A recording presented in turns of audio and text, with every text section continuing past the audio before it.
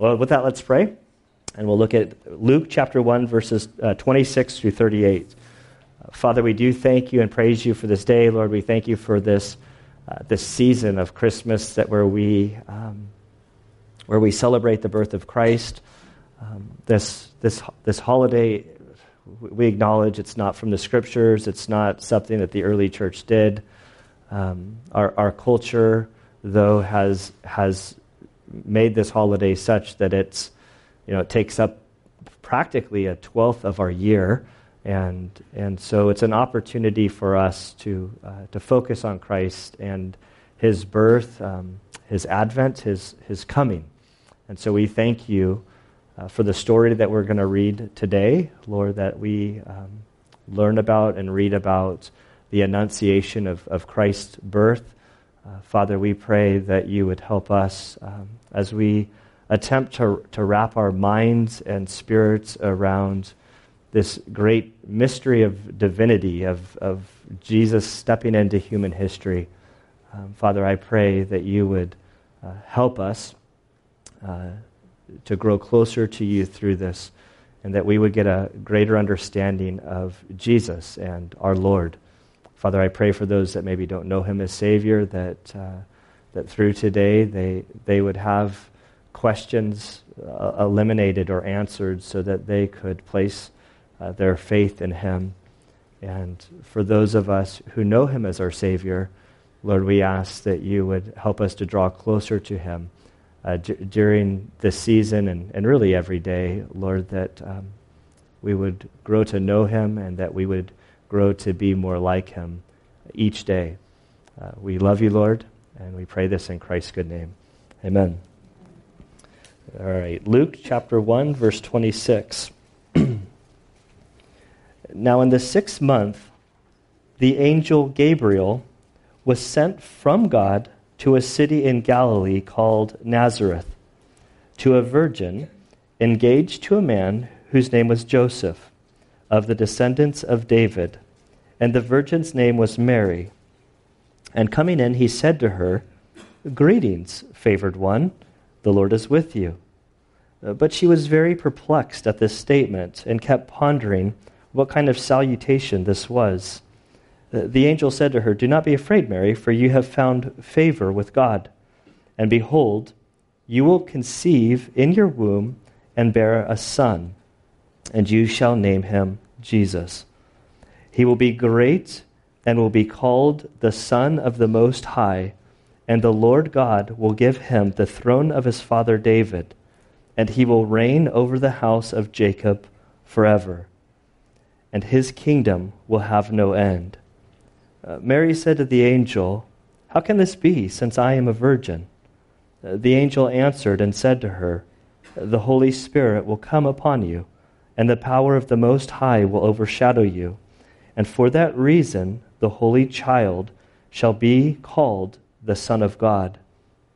And behold, even your relative Elizabeth has conceived a son in her old age, and she who is called barren is now in her 6th month. For nothing will be impossible with God." And Mary said, "Behold, the bondslave of the Lord, may it be done to me according to your word." And the angel departed from her. Father, we do thank you for your word. We ask that you would help us as we navigate this story today. And it's in Christ's good name we pray. Amen. All right, so this is a well-known story. This is a story we're all familiar with. And in some respects, I think that makes it more dangerous that we all are so familiar with the story. We sing Christmas carols. We just know the story. And I think sometimes that inoculates us to the profound mystery and power within this story.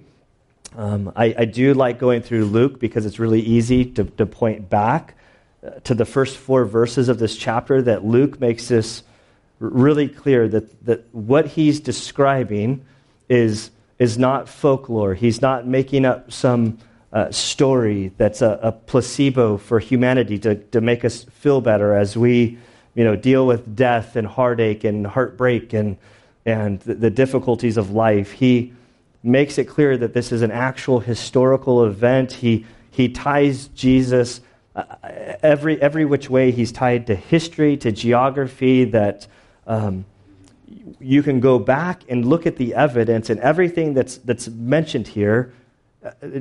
Historians confirm, archaeologists also confirmed. You just can't make the story up. And nor was it designed to be understood as some fable. And so we looked at the introduction last week, and then we looked at the Annunciation of John the Baptist in the first 24 verses, where they discovered that John the Baptist would come as this forerunner that was prophesied in Malachi to be the forerunner of Christ. And so now we fast forward 6 months. So verse 26, now in the 6th month, that's in the 6th month of Elizabeth's pregnancy, the angel Gabriel, so it's the same angel that we met last week, he was sent from God to a city in Galilee called Nazareth. And so looking up here at the map behind me, the circle below is Jerusalem. That's where the temple would have been. Jerusalem is a mighty city. The second temple that Herod built, expanded upon, was this massive, massive temple, huge, glorious. I mean, still to this day, it's super impressive. It was in the scene of Zacharias last week, going into the temple where only the priest would go. It was a Super Bowl sort of situation for him, or winning the lottery, a once-in-a-lifetime experience when he's in the temple, making the offering of the incense. Gabriel appears to him, and he has this encounter with Angel Gabriel, and he leaves with the crowd. So it's this huge. I mean, huge is an understatement. This is a glorious, massive event. Now we shift. We go 65 miles north. Galilee is the region. You can see the Sea of Galilee up there. It's like a state more than a city. And then within the state, we're told in a town of Nazareth is where we find ourselves. And Nazareth, the only thing that's really known about Nazareth is this sort of this story where Jesus grew up. Other than that, there's nothing important in this. These are hillbillies kind of thing. As Jesus' story unfolds, everybody's like, what, Nazareth? What comes from Nazareth? Like, this is ridiculous. So we have these two towns in stark contrast with one another. Super big, glorious, to this podunk little town.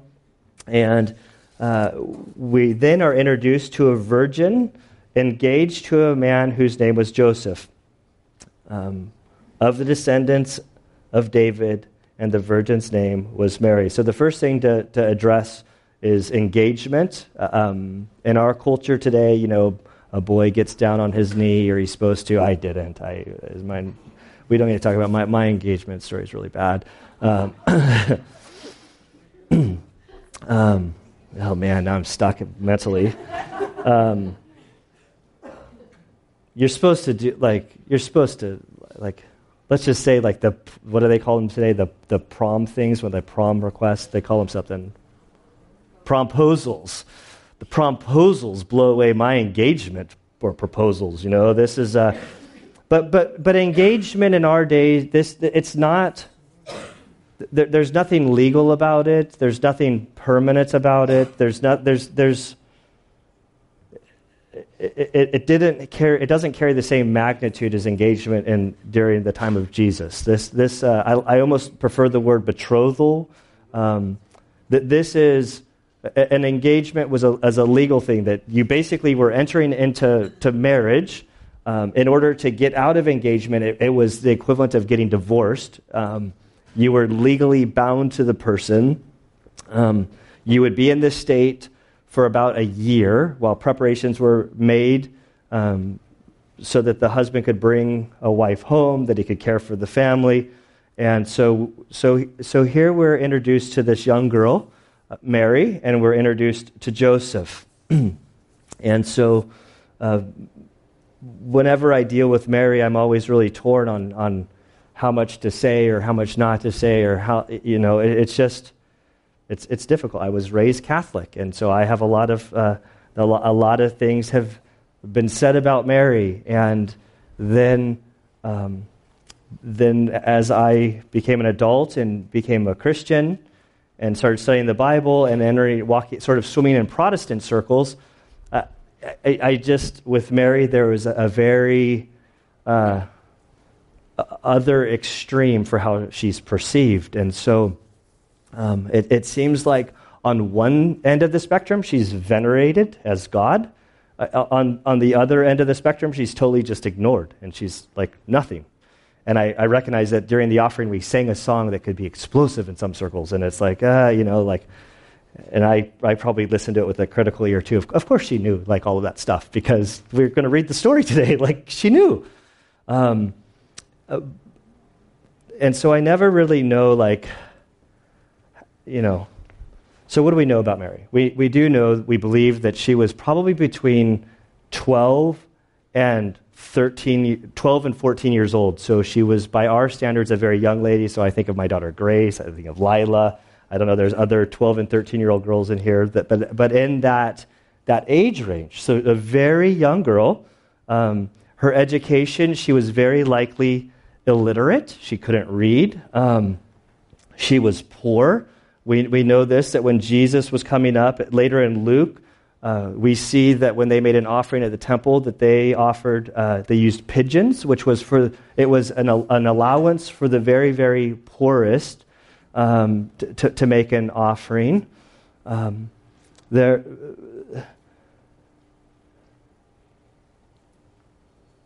The rest of the stuff, I'm kind of in my mind having an argument whether or not to cover the other stuff. I just want to say, like, Mary was a person. She wasn't sinless. She wasn't co-redemptious. She was in need of a savior, the scriptures show, just like everyone else. I do push back on the Protestants, some of just sort of minimizing,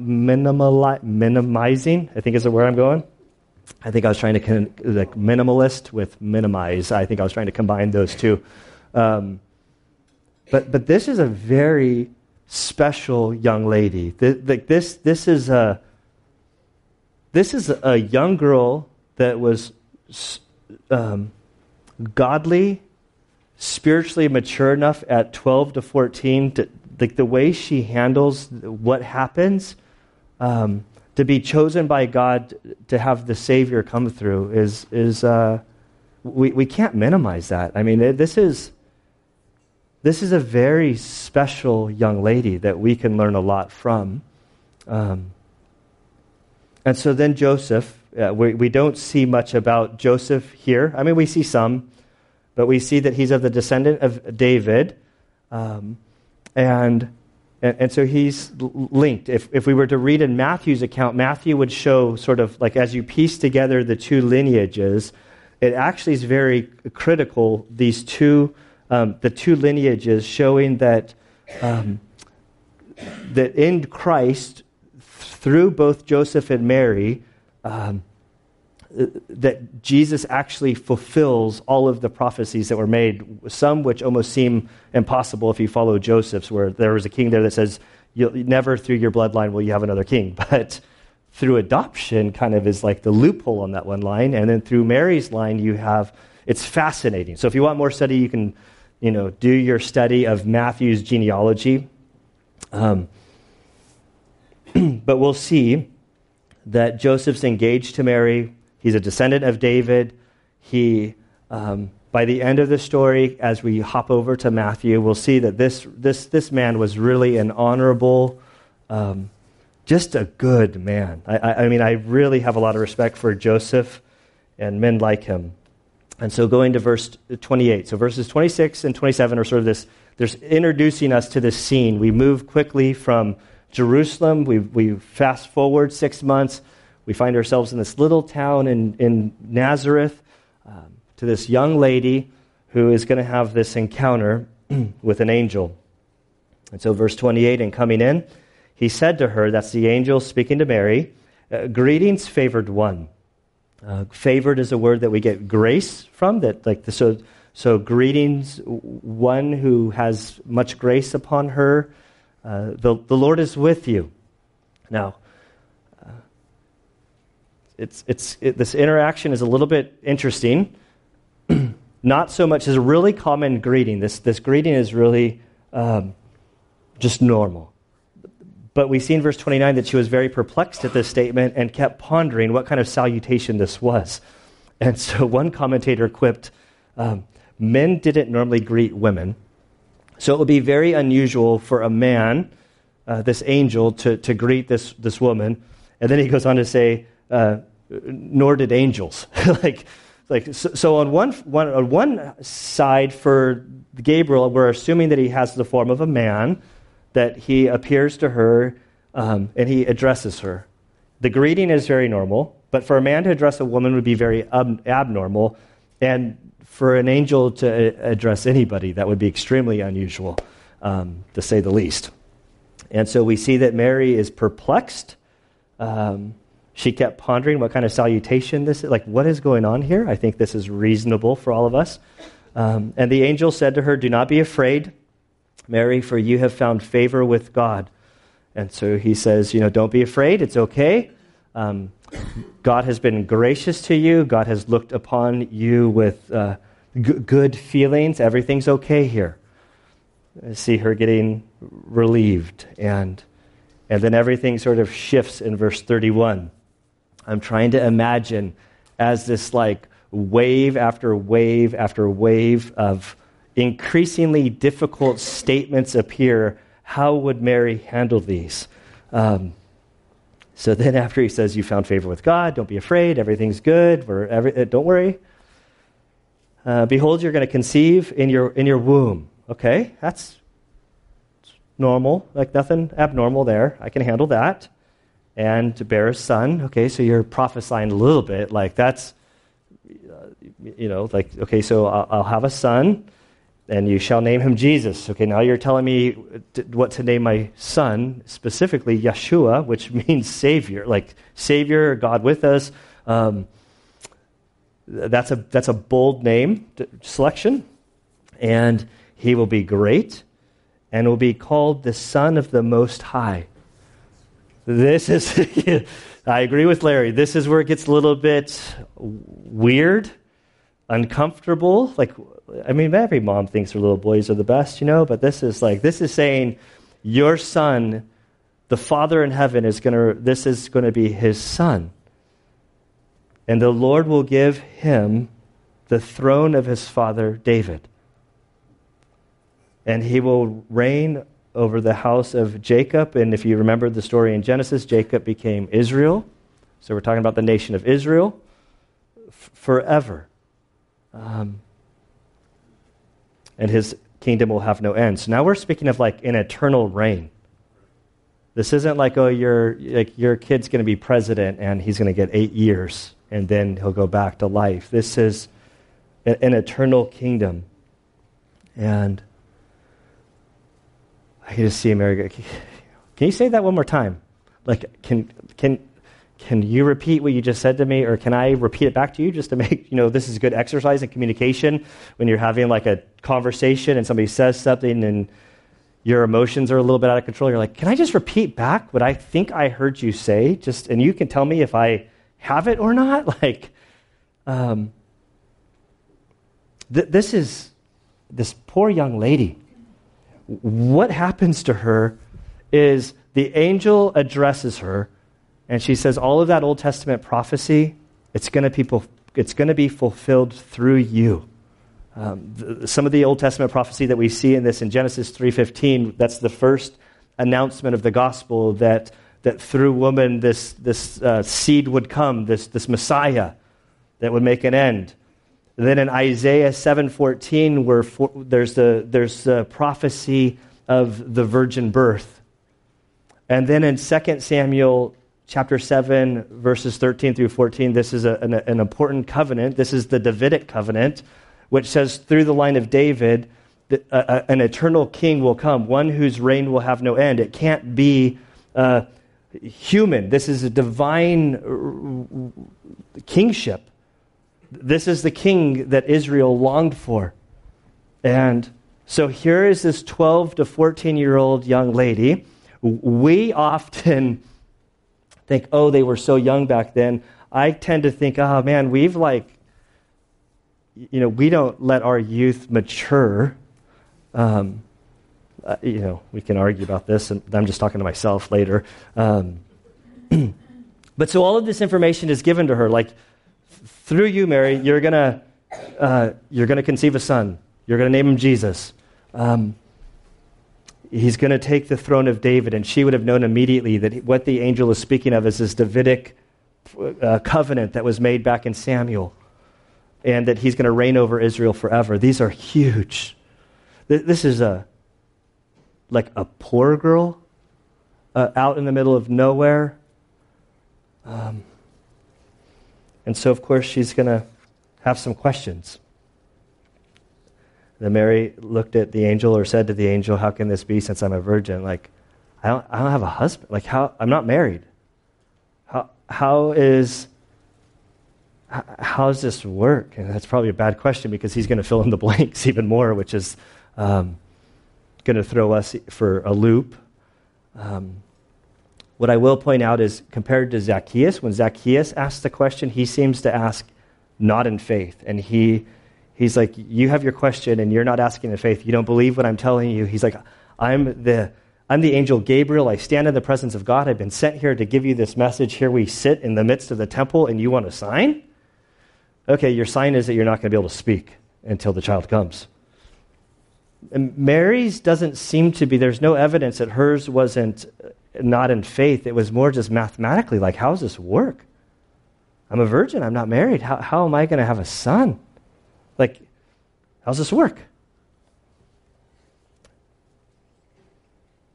And then the angel answered and said to her, "The Holy Spirit will come upon you, and the power of the Most High will overshadow you.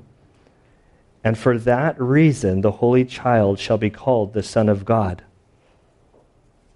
And I can see the angel looking at Mary and saying, "Well, you asked, and I told you how this is going to work. Did I answer all of your problems? Like, all of your questions, are they all resolved now?" I think she's going to stop asking questions. We're now dealing, like, in verse 35, and does it go to 36? It's just 35. This is one of the largest mysteries found within the Bible. I mean, this is the hypostatic union of Christ, the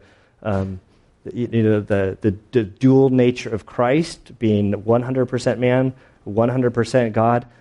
How does that work? We can come up with a whole bunch of answers for this that none, like, if we're honest, it's beyond our brains. I mean, this is difficult. The Westminster Confession, section 8.2, they have a lengthy paragraph, sort of, as the Westminster Confession came together, sort of like going through, like, what do we believe? What are the things that make for Christianity that we're going to hold to? It's very good, and these were bright minds. This is the paragraph that they wrote on this, which is quite good.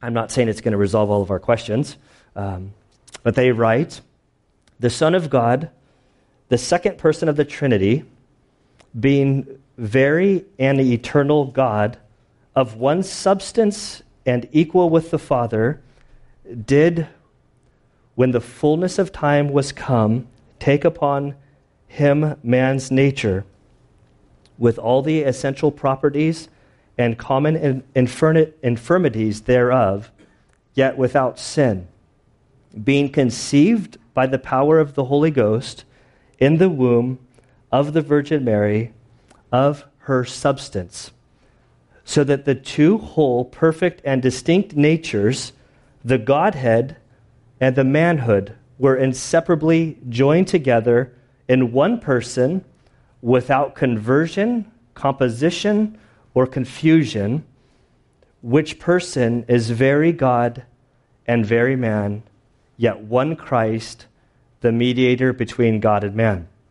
Now, you're going to have to go to seminary to splice that all apart. I warned you. The essence of this is that they're saying that Jesus is born of a human mother without the agency of a human father. And there were three things at the very end that they said there were three things that they were without as this happened. The first is that there's no conversion, which what they're saying in this is that divinity or godliness, his godly attributes, Jesus being God, this was not lost in the humanness, nor was the humanity of Jesus swallowed up by his divinity, that there was two natures in one person. Don't ask, it's the best I can do in explaining that. There was no composition. What they're saying in that statement is that the incarnation didn't create a new creature, that he lost his humanity and he lost his divinity, and that the two were merged and something new resulted that was totally distinct from anything that's ever been seen. And then there was no confusion, that there was no confusion between Jesus' divine nature and human nature.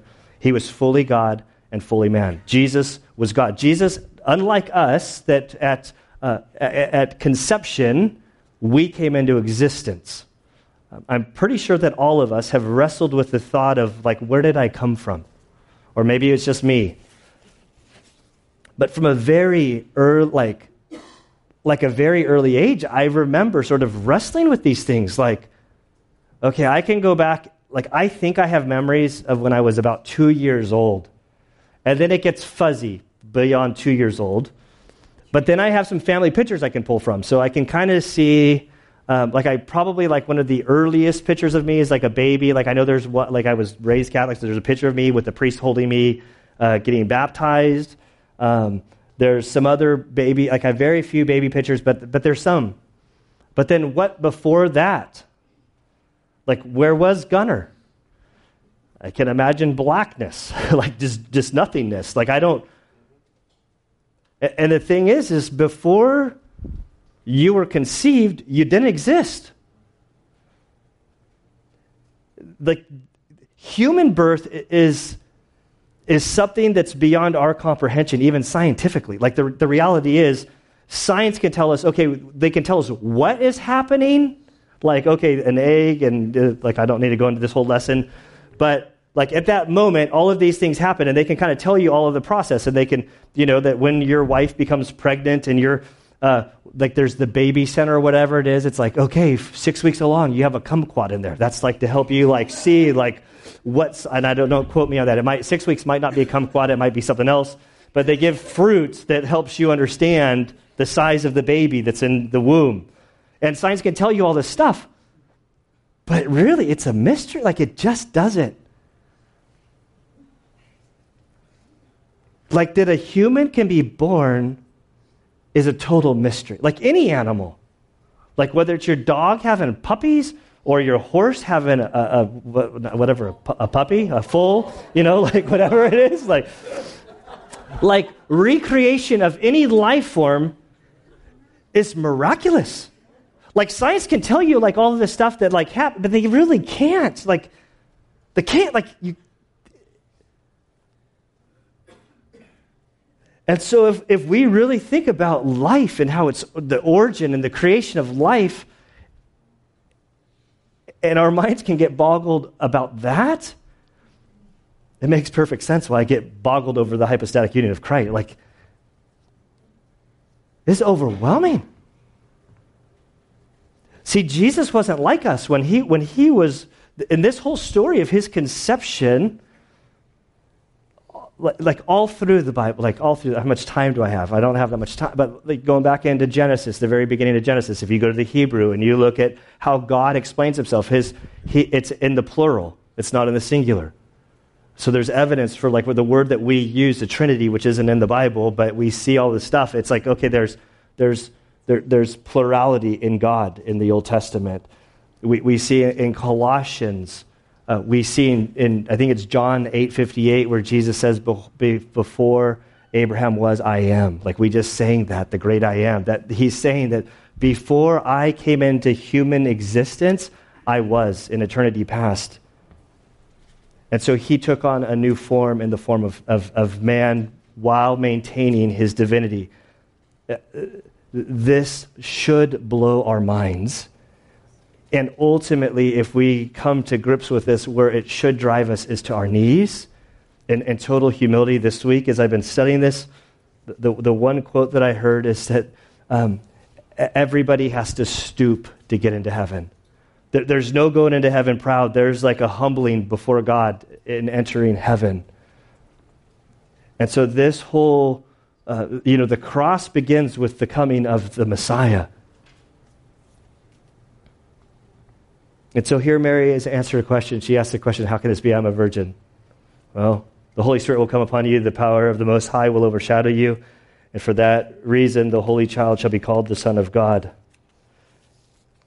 And behold, because I think Mary's like, I'm good on questions. We'll just ride this one out and see what happens, But now she doesn't necessarily ask for a sign, but the angel says, I'm going to give you a sign. In fact, I've already given you a sign. He says in verse 36, and behold, even your relative Elizabeth has also conceived a son in her old age. And she who was called barren is now in her 6th month. For nothing will be impossible for God. And where we ended last week, we said, what did Elizabeth do? She went into seclusion for 5 months. We end at verse 38, but verse 39, what does it say?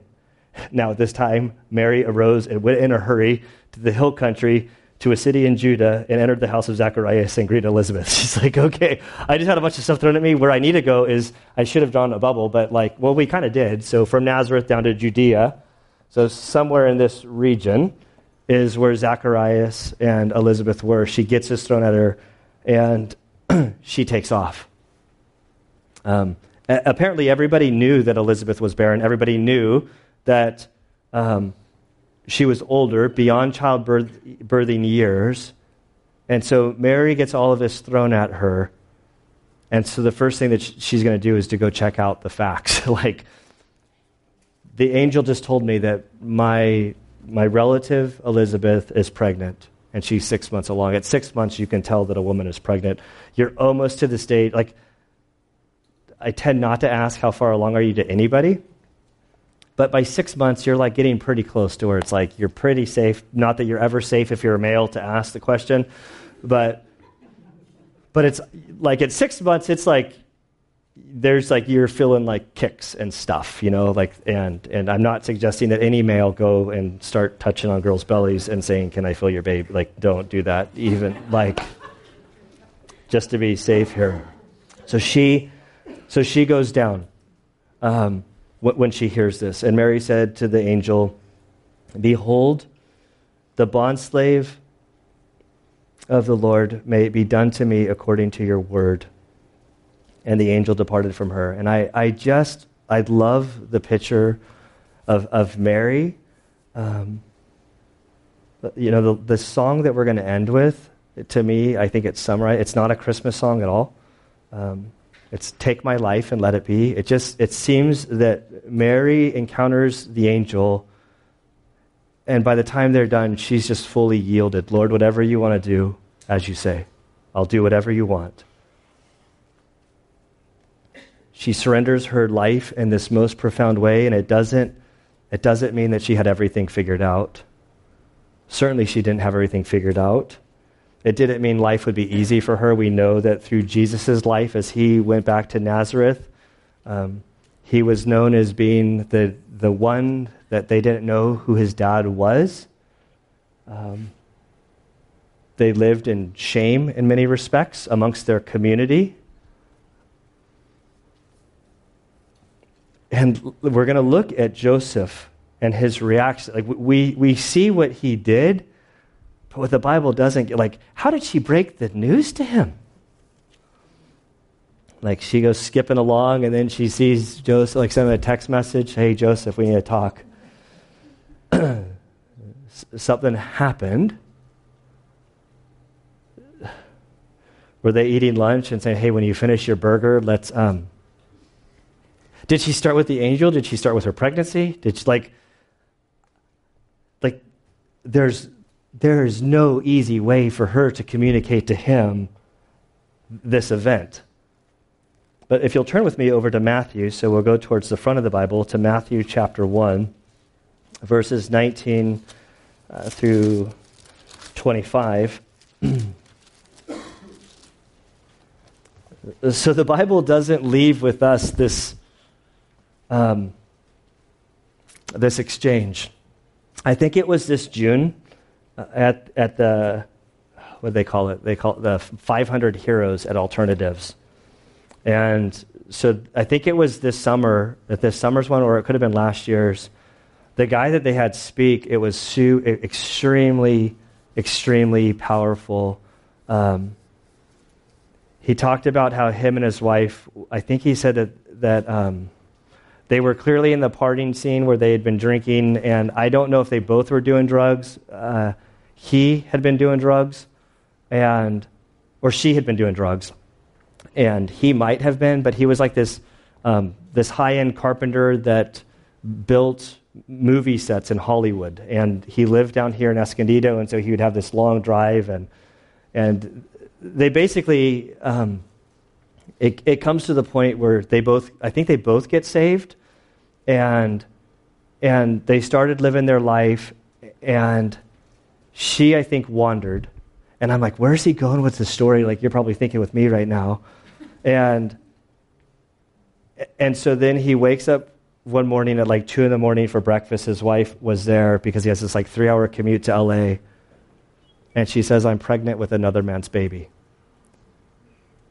And he just looks at us and he said, all I could do was like look at her and say, let's pray right now before I say anything else. And so they prayed. And then he said it was the longest drive to work. And he tells this whole story about how over the course of the next few months, he decided that he would raise the child as his own.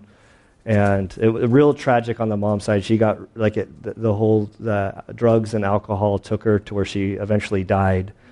But he tells this story who they named this little girl Grace, and just a powerful story of this man being just knocked off of his feet with the reality that his wife is pregnant with another man's baby, that no greater violation of trust, and just the anger and everything that he grappled with in this moment so reminded me of Joseph, which we don't have how Mary took this. But I do feel like I can take the liberty that I don't know of very many men that would buy the whole angel thing. I think it's fair to make that assumption by what we see. So however she broke it to him, what we have in Matthew chapter 1, verse 19, we have in Joseph, her husband, being a righteous man, not wanting to disgrace her, which is fascinating to me because how did the angel greet her favored one, which is one that's been graced? And he is a righteous man that doesn't want to disgrace her. He wants God's grace to be upon her. But he knows that she is not pregnant as a result of him. And from a logical perspective, there's only one way that happens. And there's so much honor in how Joseph he's hurt. Like, he's going to have shame to deal with. He's like, we're told that by the biblical standard, this is a righteous man who's now dealing with this crisis that was no fault of his own. And Mary's righteous with no fault of her own is in the situation, but in this situation, I'm pretty sure that a jury would condemn her for being unfaithful to him. But so he plans a way to send her away discreetly, or send her away secretly. And so I don't see this being like in a moment. I see this being like days and weeks where he's like, how could this be? How am I going to tell my parents? What is the community going to think? What is the way, what are we going to do? So he kind of comes up with a plan, but the plan hasn't been put in motion. And so during this this period, in verse 20 we read, but when he had considered this, behold, an angel of the Lord appeared to him in a dream. And so the angel Gabriel is going to show up again and it's in a dream. So clearly he's like tossing and turning at night. He's wrestling with this whole life just imploded on him. And so the angel appears to him in the dream and says, Joseph, son of David, do not be afraid to take Mary as your wife. So the first thing is like, well, what's he afraid of? He's not afraid of the angel. Like he's afraid of continuing in this marriage where before they even consummated their relationship, there's been infidelity. And so the greatest fear is, how do I trust somebody that's breached this violation on me? How is this going to be? Like this is a heavy moment with a really godly young man, which I think that there's some indication that he's like, well, like before he got to that, I'll just send her away. Maybe he concluded that he would marry her and they would move forward, regardless of the breach of trust. She's got this whole angel story, but even in that, maybe I'll still marry her and we'll go about life as normal, but the fear of that was too great. But then he doesn't stop there. The angel doesn't stop. He says, for a child who has been conceived in her is of the Holy Spirit, and she will bear a son. That's interesting. That's exactly what she said. Now, I didn't really believe her, but now that there's an angel before me, Gabriel, the same exact situation, the story's kind of lining up. And so he continues and he says, and you shall call his name Jesus, for he will save his people from their sins. Jesus' mission statement. We celebrate Christmas, but it's all about the cross. Last night being there at Pete's funeral, standing over his casket, knowing that man, being there at his death, and in the midst of Christmas season, and to hear the family member after family member testifying about the power of the cross and knowing that Pete's sins had been forgiven through Jesus' death, burial, and resurrection on the cross. It's powerful. And Joseph, here by the angel, said, he's coming. You're going to name him Jesus. He's going to save people from their sins. Now, all of this took place to fulfill which was spoken by the Lord through the prophet. Behold, the virgin shall be with child and shall bear a son, and they shall call his name Emmanuel, which translated means God with us. He says all of this is to fulfill prophecy. You don't have to be afraid. You can trust what Mary said. Mary's the only one that understands what exactly happened. Joseph, by faith, and every other person that encounters this story is in Joseph's boat. That we can react in faith, or our nature, our default is to reject the message. And then we're told that Joseph awoke from his sleep and did as the angel of the Lord commanded him.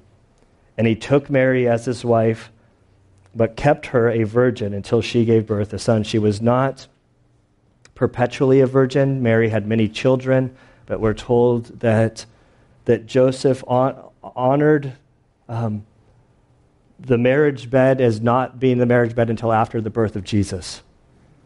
And then he called his name Jesus. And this whole Joseph, like any father that takes children that are not his own, there's just this whole picture of adoption, and Jesus was his adopted kid that lived his human life with the black cloud surrounding him of the community,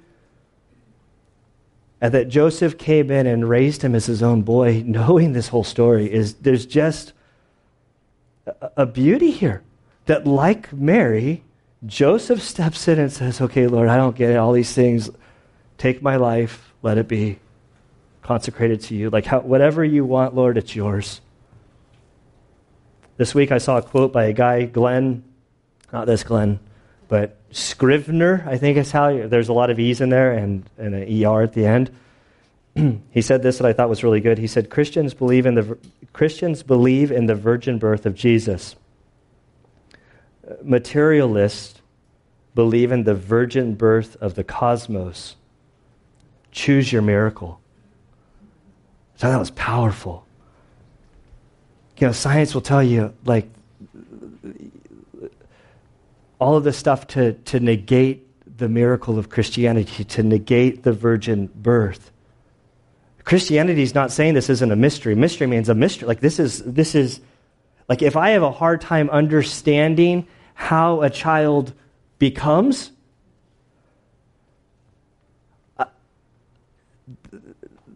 this is going to also stumble me a little bit. And those that are opposed to Christianity will say, oh, well, science explains everything. No, it doesn't.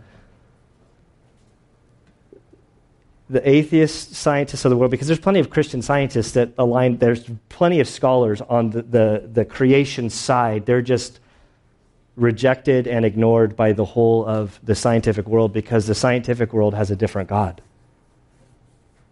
And their God tends to be time. Time is that mysterious equation that they use to remove the miracle of the virgin birth of the creation. Because nobody can answer that question. Okay, let's just say that you're right, the evolutionist. Let's back all the way up. You're billions and billions and billions and billions. That the answer, because there's so many billions of years that we can't quantify, that's what removes the mystery of how your complex life came to be. Let's go back to where there's nothing. Where did that stuff come from? They don't answer that question. And this is the virgin birth of the creation that this guy's talking about.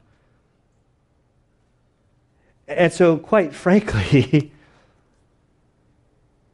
to me, the faith on that side is far greater than the faith on our side, where there's evidence and archaeological support, and there's science that validates things. If you go into it with it, I want to believe. And there are scientists out there with really thick glasses and all sorts of acronyms behind their name that have done scientific research that confirms a whole lot of stuff from the Bible. Now, you can't ever, there's an element of faith, always. And so the question is what are you basing your life, your soul, your eternity on? Like, have you given consideration to the claims of the Bible? Most people reject the Bible without ever even reading the Bible. And so I suggest to you that this Jesus that we read about, he is your very best and only option. And so when I look at the lives of Mary and Joseph, their whole lives were totally uprooted. Their lives didn't get easy. Their lives did not get easy. That tension between, where does Mary fit and how do we look at her? That one movie that Mel Gibson did about the cross, blanking on the name of it, The Passion. That one scene where Jesus is carrying his cross and then Mary's watching and she has that flashback of Jesus being like that little toddler boy stumbling and getting dirty. I mean, if that doesn't get you, that was her little boy. Yet for a parent to see their child go through the cross, to go through the shame that they went through in their town. But they stood there and they said, Lord, as you please.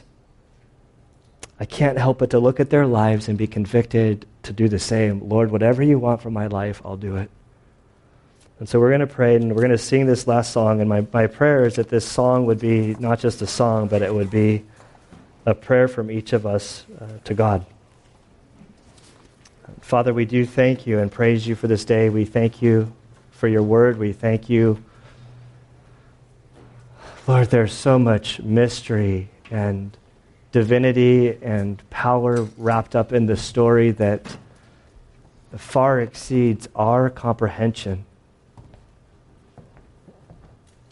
Lord, we pray that you would help us to understand as best as we are able the divinity and dual nature of Christ, that he was 100% God, 100% man, that he embodied the picture of God for us on this earth, that John tells us he tabernacled amongst us. And so, Father, we look to him as our example. We look to him for our salvation. We thank you that the Creator stepped in to human history and lived this perfect life to make the perfect sacrifice for us, which ultimately is the greatest gift that any of us could receive. Father, I pray that you would take away the apathy from our hearts, the ho-hum. This is just a boring story that we've heard a million times. Lord, I pray that you would bring us to our knees in worship of the Son that came and gave himself for our salvation. And it's in his holy name we pray. Amen.